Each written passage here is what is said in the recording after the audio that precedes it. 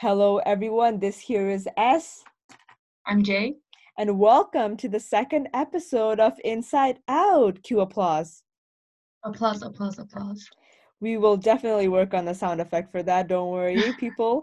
So, first of all, I want to thank everyone who tuned in to our very first episode last week. Me and F sat down and we talked about the Uyghur concentration camps, which I know is a hard topic for many to talk about and listen to, but it is very important. So, please, if you haven't heard that episode, check it out, share it with your friends, and yeah.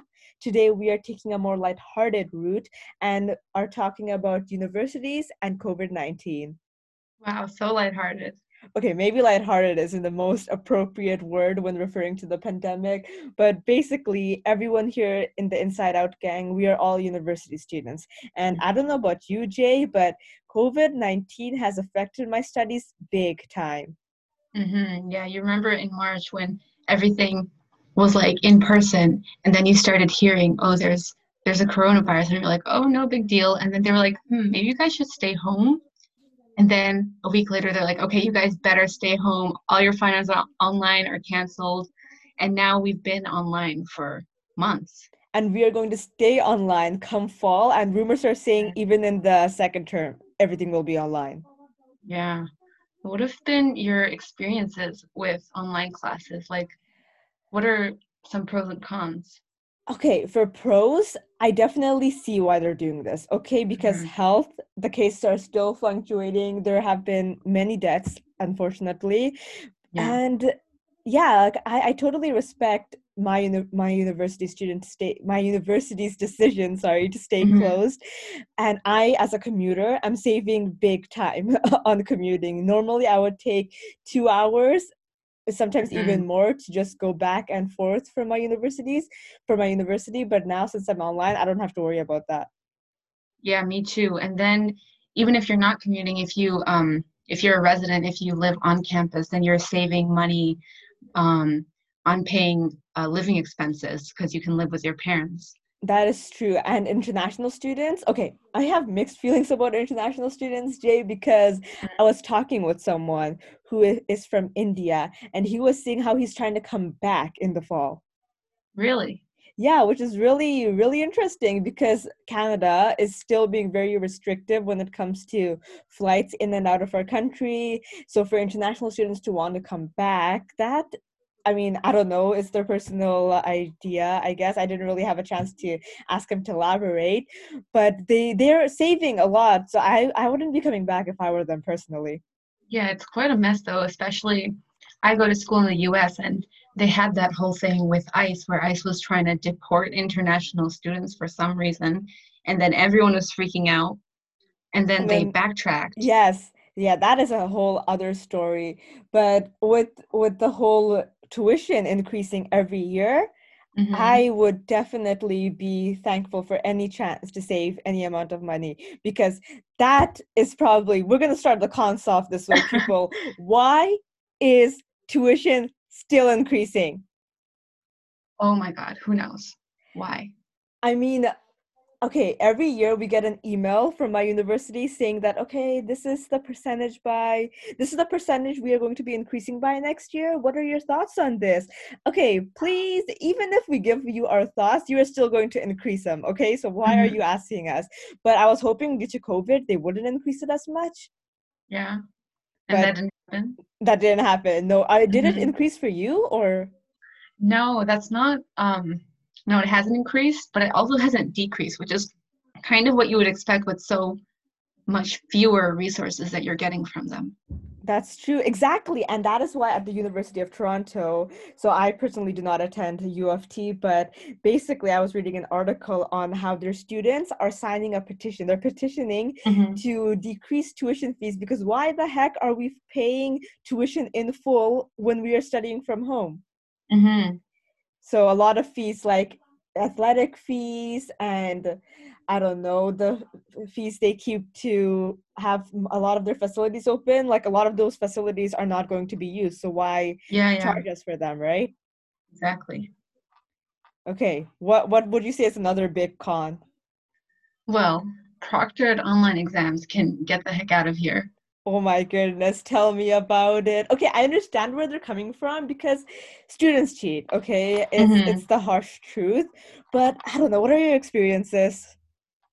Well, I had one nightmare one where, so it was online, but the way they did it, instead of using Proctorio or something, which like already creepy, they were like, okay, keep Zoom on, and we will give you a link to a PDF of the exam, and you have to show us your paper through Zoom, but the exam is on the screen. So you can either show us your paper or look at the exam, but you can't do both.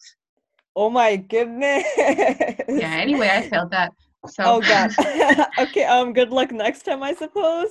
Yeah, no, they rushed it, okay, with the hmm. online finals last term. I mean, a lot of my classes didn't even proctor it. They were so lazy. They were just like, Hmm. okay, here, sign this agreement, this, what do you Yeah, call I've it? been signing a lot of agreements. Yeah, right? Like take a code of honor that you will not cheat. But I know for Mhm. sure that in the fall that's not happening because they had more time to prepare, so a lot of our exams will be proctored. Bad. Yeah, I don't know how I feel about that. But in general, would you say our quality of education has gotten lower by going online? I wouldn't really say that the quality of the education itself has gotten lower because it's, same professors, same curriculum, but the experience has definitely like lost a lot of its quality. Like you don't get to sit with your classmates, you don't really get to interact with the professor to a degree that you would in person. There's also like, extracurriculars, just campus events, etc. That is so true. And I mean, we're not first years anymore, but think about the first year students. It is hard communicating Hmm. with and making friends over a Zoom conversation. I don't know. Kind of awkward, especially for people who may be more introverted, like I am. Hmm. And just in general, I feel like our mental health has been going down because students are big procrastinators to begin with, and time Hmm. management being everything being online has just gotten worse. Yeah, definitely. So what would you say are our general experiences with online schooling then? Not good, period. Not good. Okay. Yeah. Like it hasn't been good. My grades dropped, and I know a lot Hmm. of scaling was done, but still I know many people's grades dropped, and everyone's scared that they will continue dropping. Yeah. I Yeah, mean, and my already dead social life got worse. That was fun. exactly. Exactly. And once again, this is something I will emphasize, not everyone has the ideal home environment to study in. Hmm. And it's you need to change your study environment every now and then, right? But with COVID-19, everyone's scared to go out. Yeah. Except for those people who are just like going out. That's another story. Okay, let's not talk about that because I'm gonna be ranting full on that. Yeah. Yeah, but overall, Jay, what do we hope universities can improve? Just in general, be more gracious with their students.